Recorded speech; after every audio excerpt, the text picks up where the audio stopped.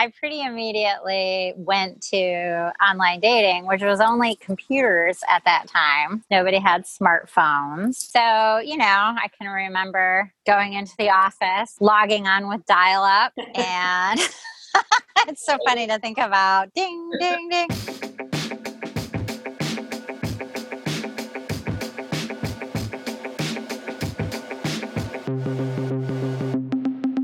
You're listening to Date Smart with Taylor Wade. 20 years ago, I co-founded Ambiance Matchmaking, an exclusive matchmaking agency that has helped over 100,000 singles master their dating lives. In this podcast, I share the same tactics and techniques with you. We'll dive into the basics of human attraction and chemistry, what makes a compatible partnership, does the one exist, plus much, much more. We'll do it all with the help of matchmaker Leslie Wardman, who started matchmaking in the 1990s. Mastering your dating life is easier than you think. It's just a matter of science and a little know-how. So grab your coffee, follow along, and don't forget to hit subscribe.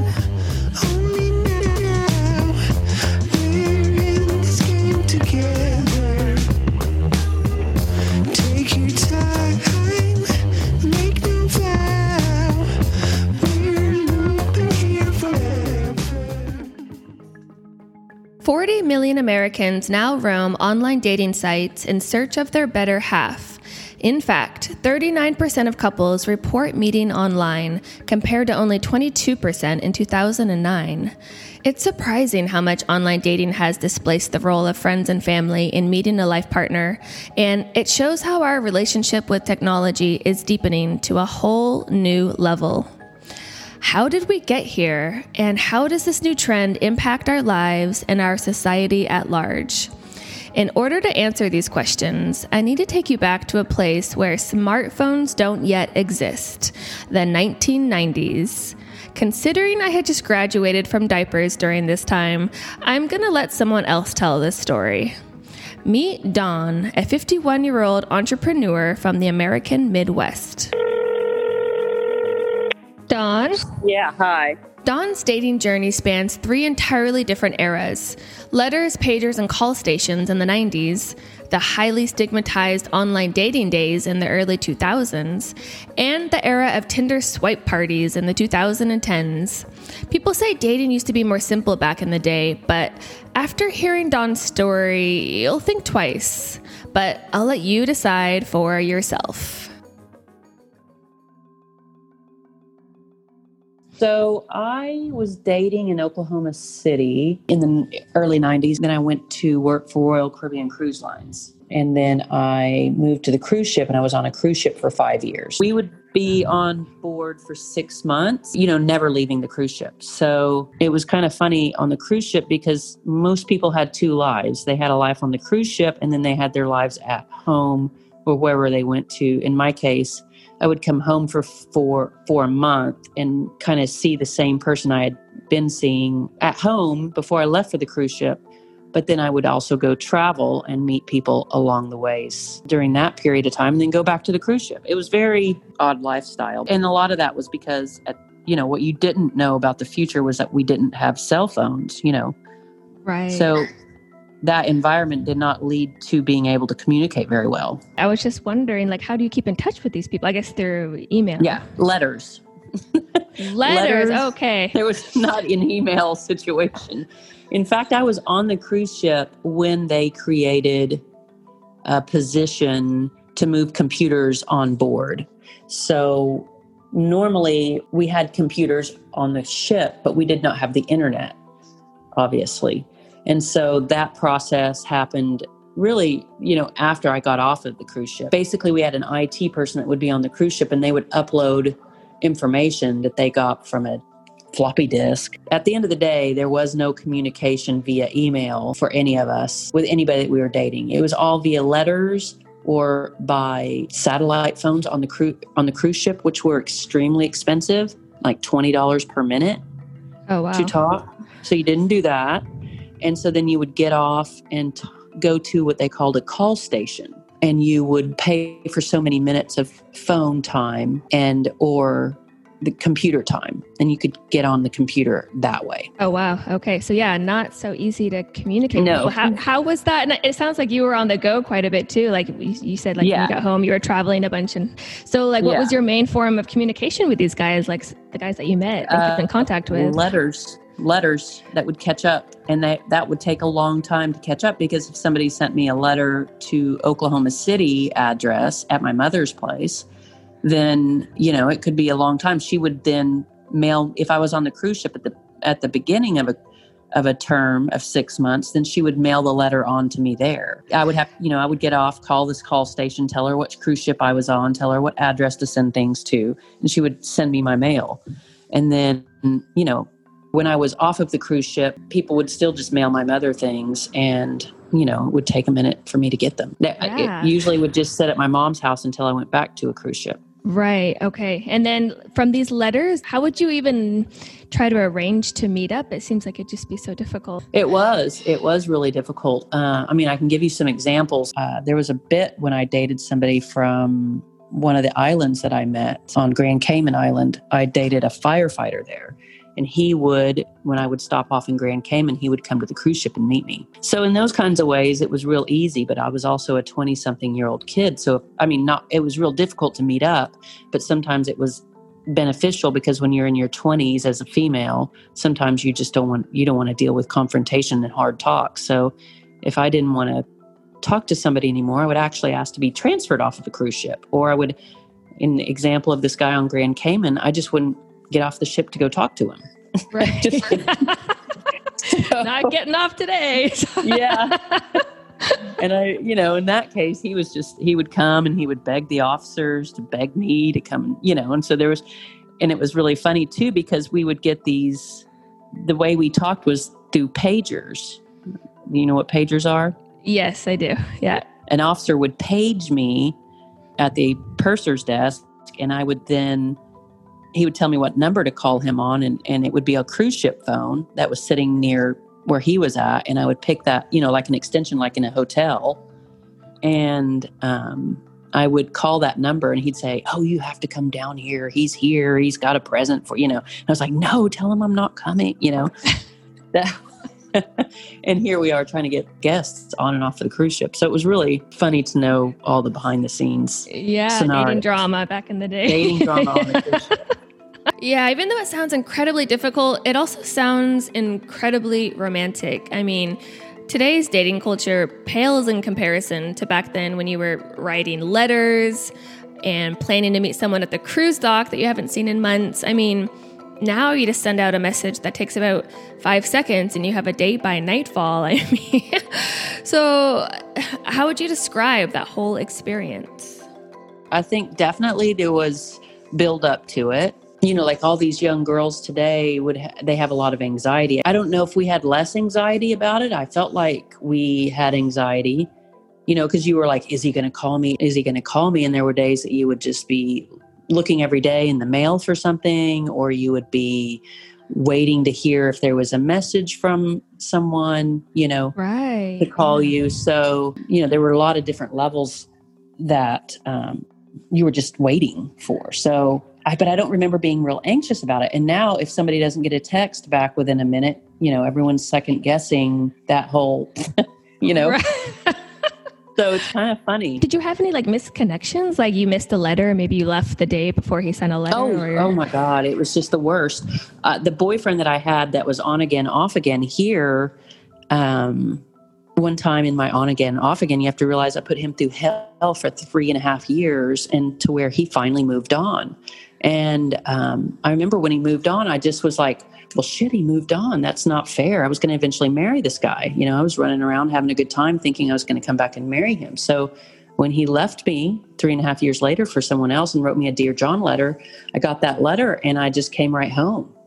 After that, I was like a month away from vacation. I came running home and fought for him to win him back, and was going to stay off of the cruise ships. And I remember he was really involved with this girl, and he was trying to date both of us. And I was okay with that because, of course, I'd left him so much. And I remember he didn't do, what I wanted him to do for whatever reason, who knows. I wanted him to choose. That's what it was. I wanted him to choose her and I after, a month and a half. And he didn't do it. He wouldn't just pick me, or he's like, you've put me through hell for 3.5 years. So when he didn't, I remember I called him one time and left him a message, and he didn't return my call, like within a day or something. And so I called the cruise ship and said, hey, I'm coming back. I'm not waiting around on this guy to, figure it out. Yeah. And so I scheduled that to happen. And then he called me back and he's like, oh my God, now I want you back. And that I was like, well, I've already said I would go back on the cruise, so there was that whole missed opportunity for us because I went back to the cruise ship. Oh, wow. And, I was literally driving to the airport to get on the plane when he called me to say, hey, I want us to work out. I was like, oh my gosh, no. Yeah. So wow. In your head, you were just so sad on going back to the cruise ship. You're like, I'm not going back to this. It was too much of a headache, or what were you thinking? Well, I went back to the cruise ship. I got on the cruise dock because I was already in Miami, and I got on the cruise dock and I called him from the payphone, and I said, we came up with a plan. He's like, he had a lot of credit card debt, and I said, well, why don't I go back on the cruise ship? And I was able to pay all of my, I was debt free. I said, and then that way we will pay off your credit card debt, and in 6 months, and then we'll get back together. We'll be able to get married and we won't have any debt. And so that's what we agreed to do when we got off of the phone. And then I got off of the cruise ship in Jamaica to call him. And when I called him on the payphone on the dock in Jamaica, the girlfriend answered his phone. No. At like 6 o'clock in the morning. Oh, no. And I remember I just hung the phone up, and I didn't talk to him for like a year and a half. And, his excuse for that a year and a half later was, she had just dropped by to pick him up to go somewhere, 6 o'clock in the morning. Mm-hmm. And so, if we had cell phones, we'd have been calling each other and possibly able to work that out. But it would have been easier just to have, I guess, those more serious conversations. Yes. Because he didn't know that you were planning on marrying him when you were, done with your. No. And he probably didn't. Like you said, it was all, letters and whatnot. Dawn's nomadic lifestyle, combined with the lack of technology, made her dating life complicated, to say the least. But even homebodies had a difficult time connecting with potential mates. Before cell phones existed, you had to call your potential partner's landline. This was almost always shared with parents and siblings, and you never knew who was spying on your calls. Of course, it was purely a matter of luck whether the person you were anxiously contacting was even at home. Most times, you'd get the landline's answering machine, which was like voicemail but with cassette tapes. And a lot of the time, messages were incoherent. But let's just assume you were lucky enough to connect via that telephone wired to your kitchen wall. Then what? Well, then you had to arrange to meet at an exact location at an exact time, and if your date was running late, you'd have to stay in that exact spot for minutes, maybe even hours. It seems shocking in retrospect that we as humans could actually keep relationships going before cell phones. So yeah, dating wasn't as simple as people make it out to be. All of it just makes you wonder, what if? For example, what if Dawn and the guy she was planning to marry had cell phones? But all of that was about to change. In 1997, Dawn remembers getting her very first cell. When I came out of my marriage, we all had cell phones. And I remember having a cell phone, but the texting was not a thing, and definitely not pictures. But at least we had cell phones. So that was a step up. But I don't remember the cell phone being a huge deal, even in 97. That's surprising. I was just going to say that must have changed everything for you, but that's surprising. It didn't. You still waited for a phone call in my case, from whatever men were in my life that but I don't remember it was a really big deal that you had your cell phone. You still were waiting around, kind of waiting for the phone calls, and texting was definitely not something that you did really. Right. Doing much texting at at 27. Just having the phone though with you, did you feel like less, I mean, I know you didn't really feel anxious to begin with, but I would just assume that there would be a lower level of anxiety just knowing that like there wasn't going to be any sort of like misconnection or miscommunication because you have that cell phone on you. Really, in my mind, it didn't feel any different than the cruise ship days, which is weird to me. Like in my mind, I didn't feel like, oh, this is easier dating or, but it could have been because I was young and in my 20s and there's so many people and so much availability, and all the things that were happening around me were just happening. So I didn't have much anxiety about it. And I didn't have a lot of anxiety about dating until after my second marriage in the 2000s. The 2000s is when it got weird. Dawn says she didn't have a lot of anxiety about dating until the 2000s when things got weird. So what exactly happened in the early 2000s? Well, let me set the scene for you. By the late 90s, early 2000s, online dating was exploding. In 96, Match.com had 100,000 users, but only 5% of Americans had internet access. Then, in 98, Match.com hosted 1.8 million profiles after they crafted a huge PR campaign to change the stigma that it wasn't only for the socially awkward. Then, You've Got Mail made its premiere in 98, transforming online dating stigma into every single woman hoping to find a Tom Hanks in their inbox. I turn on my computer. I go online. Welcome. And my breath catches in my chest until I hear 3 little words. You've got mail. So just imagine what it must have been like when Dawn, just coming out of a divorce in 2000, found herself amidst an entirely new digital dating world. So flash forward to, the year you came out of your second marriage was 2000. 2000. Okay, let's talk about that then. So was that a whole new world? That was an entire new world. In the 2000s, I remember not really wanting to go and drink beer or do this or like work real hard to organically meet people because I was busy working, busy raising children. And so I actually, the first time I can remember being at work and then coming home and saying, it's 9 p.m. I live in a small town. I'm going to get on Craigslist. So I remember I put a Craigslist ad in, the max. Craigslist. Yeah. Mm-hmm. So I did that and got, I was bored. I just wanted to communicate with people, men specific. And so I, talked to probably hundreds. I want to say that very first weekend, I met somebody that I dated on and off for 4 years. Oh, wow. That's when all the anxiety with the phone came up because there was texting was starting to really happen for me. So just trying to read into it. Everybody reads into the texts. And I remember trying to just do background checks. I remember one of the main things I did was add my girlfriends onto my Find My Friends when I went to go meet him because I wanted them to be able to know where I was at and what I was doing. So, there's anxiety there. There was just a lot of things to consider. People telling you you're crazy for meeting someone off Craigslist. Right. I was just going to ask about how strong the stigma was. I know around online dating, and I'm assuming Craigslist was probably even worse back then. Oh, yeah. Everybody was like, I can't believe that. Well, and me and this guy that I ended up dating forever, on and off for 4 years, we were very compatible, and it was just it became a big deal right away, just 3 months after my marriage, which was obviously too quick to get involved seriously, but I wasn't using Craigslist as a serious tool. I was just trying to dip my toe and talk to people. Yeah, people used to make fun of us all the time because we met on Craigslist. What was going through your mind the first time you were using Craigslist for online dating? I remember just thinking that it was fun. Like I wasn't going to get, thank God I don't have to go sit at a bar and drink beer to do this, yeah.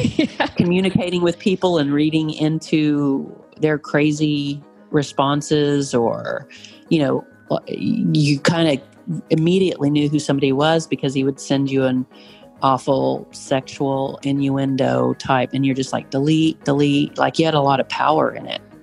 Right, that makes sense. Whenever you said that there was anxiety around texting at the time, why was that? Was it just because communication could be misconstrued, or it was just... I think so. I think it was because, like, what do you write back? You know, how fast do you text back? When do you know, it's like, what are the rules here? Like, from school age, communication and dating was all about talking and letters and will you be my date to the prom? And, you know, there was not all these different ways to communicate. And now all of a sudden there's Facebook, there's, you know, my ex-husband actually, he had an affair and he met and communicated with this woman through a fake Facebook account via Facebook Messenger.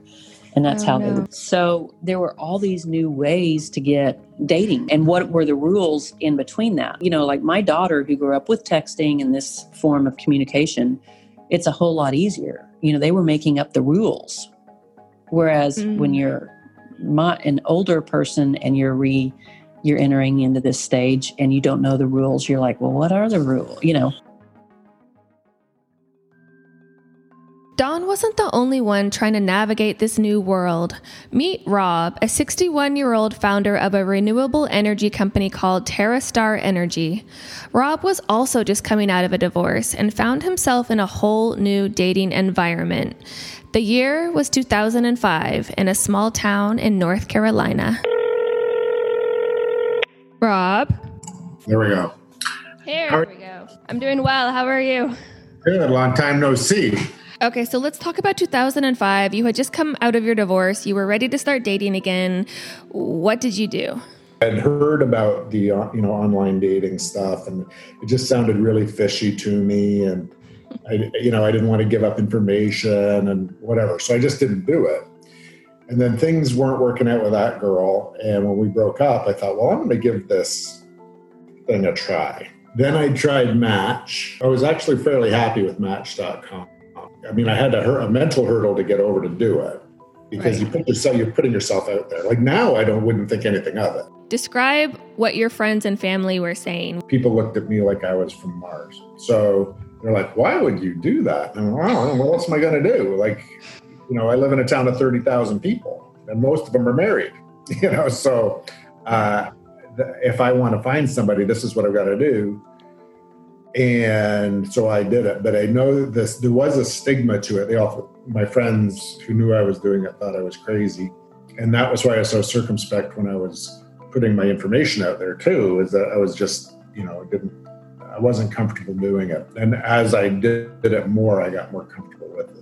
And describe your experience using the actual platform of Match.com, going through profiles and then actually going to meet these women. You can size them up fairly well. I'll say fairly well because everybody misrepresents themselves. And many of the women I went out with were nuts. Yeah.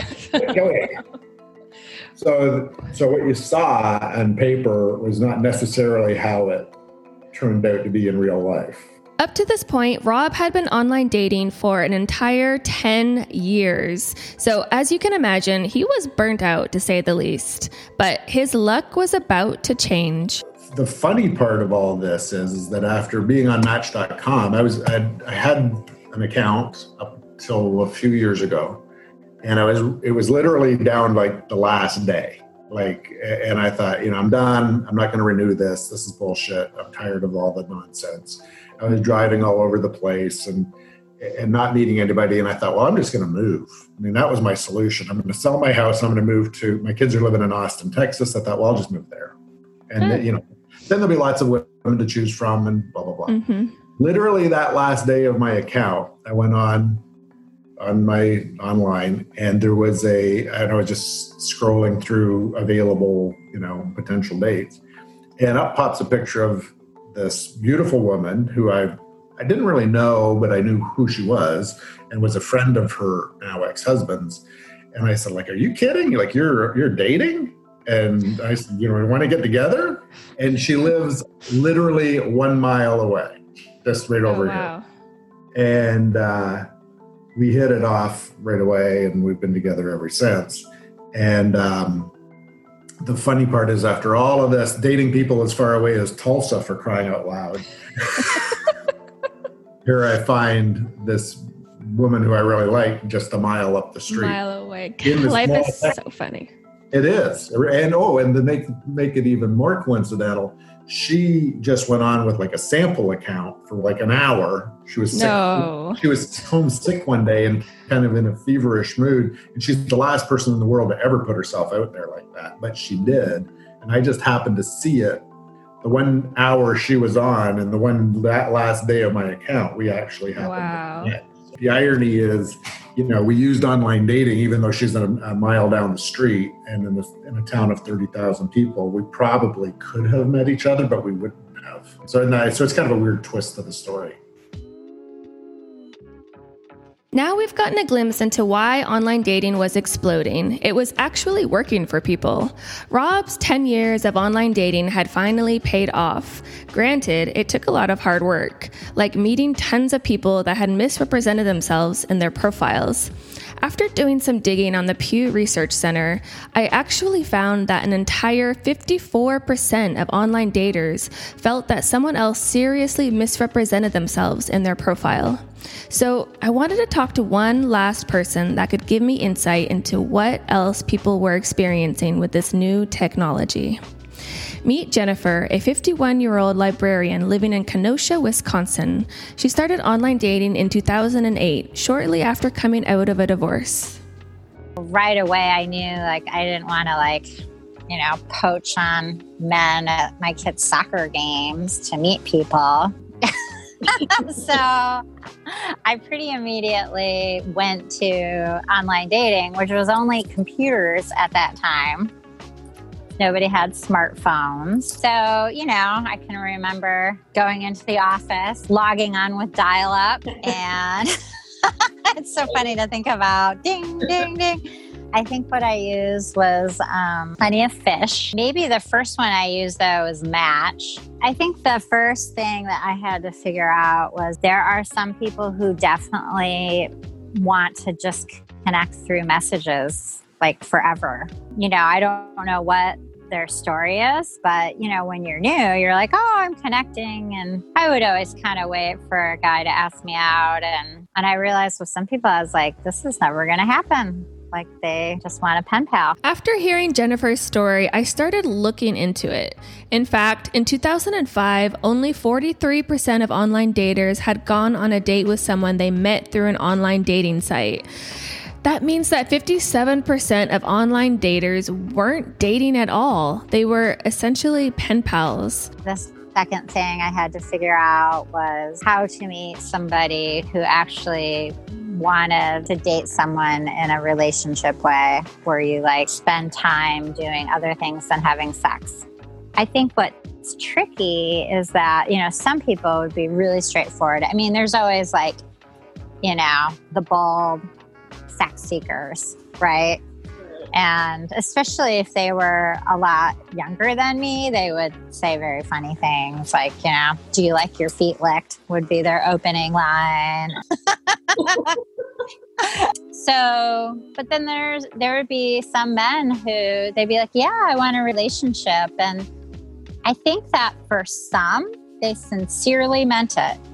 It's just that their notion of what a relationship is just getting together and you're having sex and maybe a little conversation. And that's just as far as their relationship capacities go. For some people, it's just, they just want to date someone the rest of their life. They don't want to live with someone or marry someone. The person dating has the rudder for their dating experience. So if you don't have a rudder, you're going to have even more wacky and disappointing experiences. I mean, I certainly won't have regrets that I didn't try. I didn't get myself out there. And these apps have given me a vehicle to do that. Or as a teacher in a female-dominated career, mother of 3 in a town that I didn't necessarily feel like there's a lot of men for me. I've been very appreciative that it exists. Or what would I be doing? Ugh, I don't even want to think.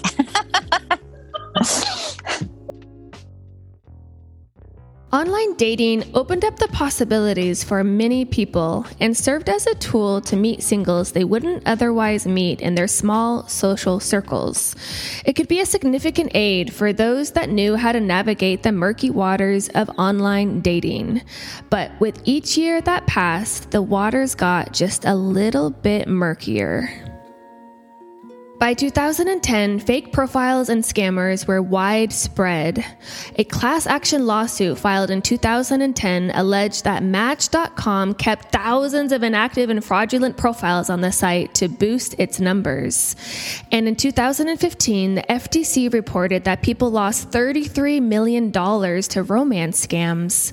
In one case, the victim of a scam describes how she was duped out of $2 million by an online suitor she had never met. I knew that just based on the conversations that we'd had, that he was someone that I would like to meet. I felt a real soul connection with him right away. And we sang to each other, we prayed with each other, we'd talk about what happened at church on Sunday. There wasn't an immediate talk about getting together. He was trying to finish up a job in California, and he needed some money to help finish that job up. And so I sent him. I thought about it long and hard. I prayed about it, and I've always been a very giving person. And I figured if I had money in the account, that I could send him some money, and he promised to have it back within 24, 48 hours. And I thought, could do that. No one would ever know, and I'd be okay.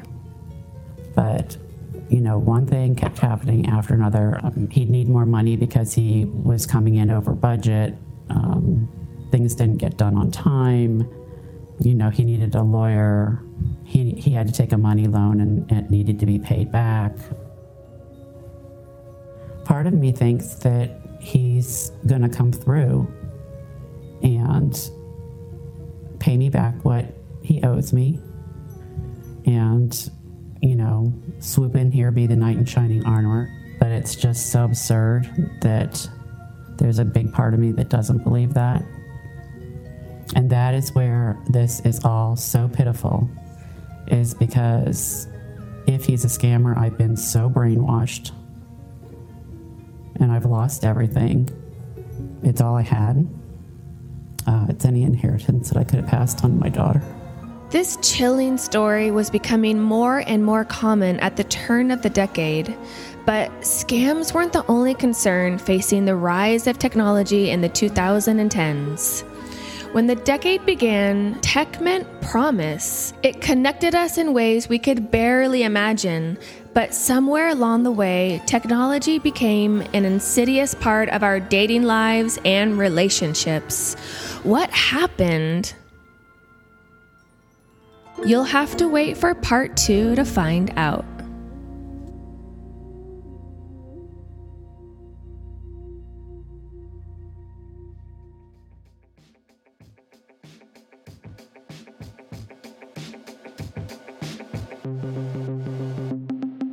This is part 1 of our 2-part series on the evolution of modern dating. This podcast was hosted by me, Taylor Wade, and is brought to you by Ambiance Matchmaking, an exclusive matchmaking agency for selective singles.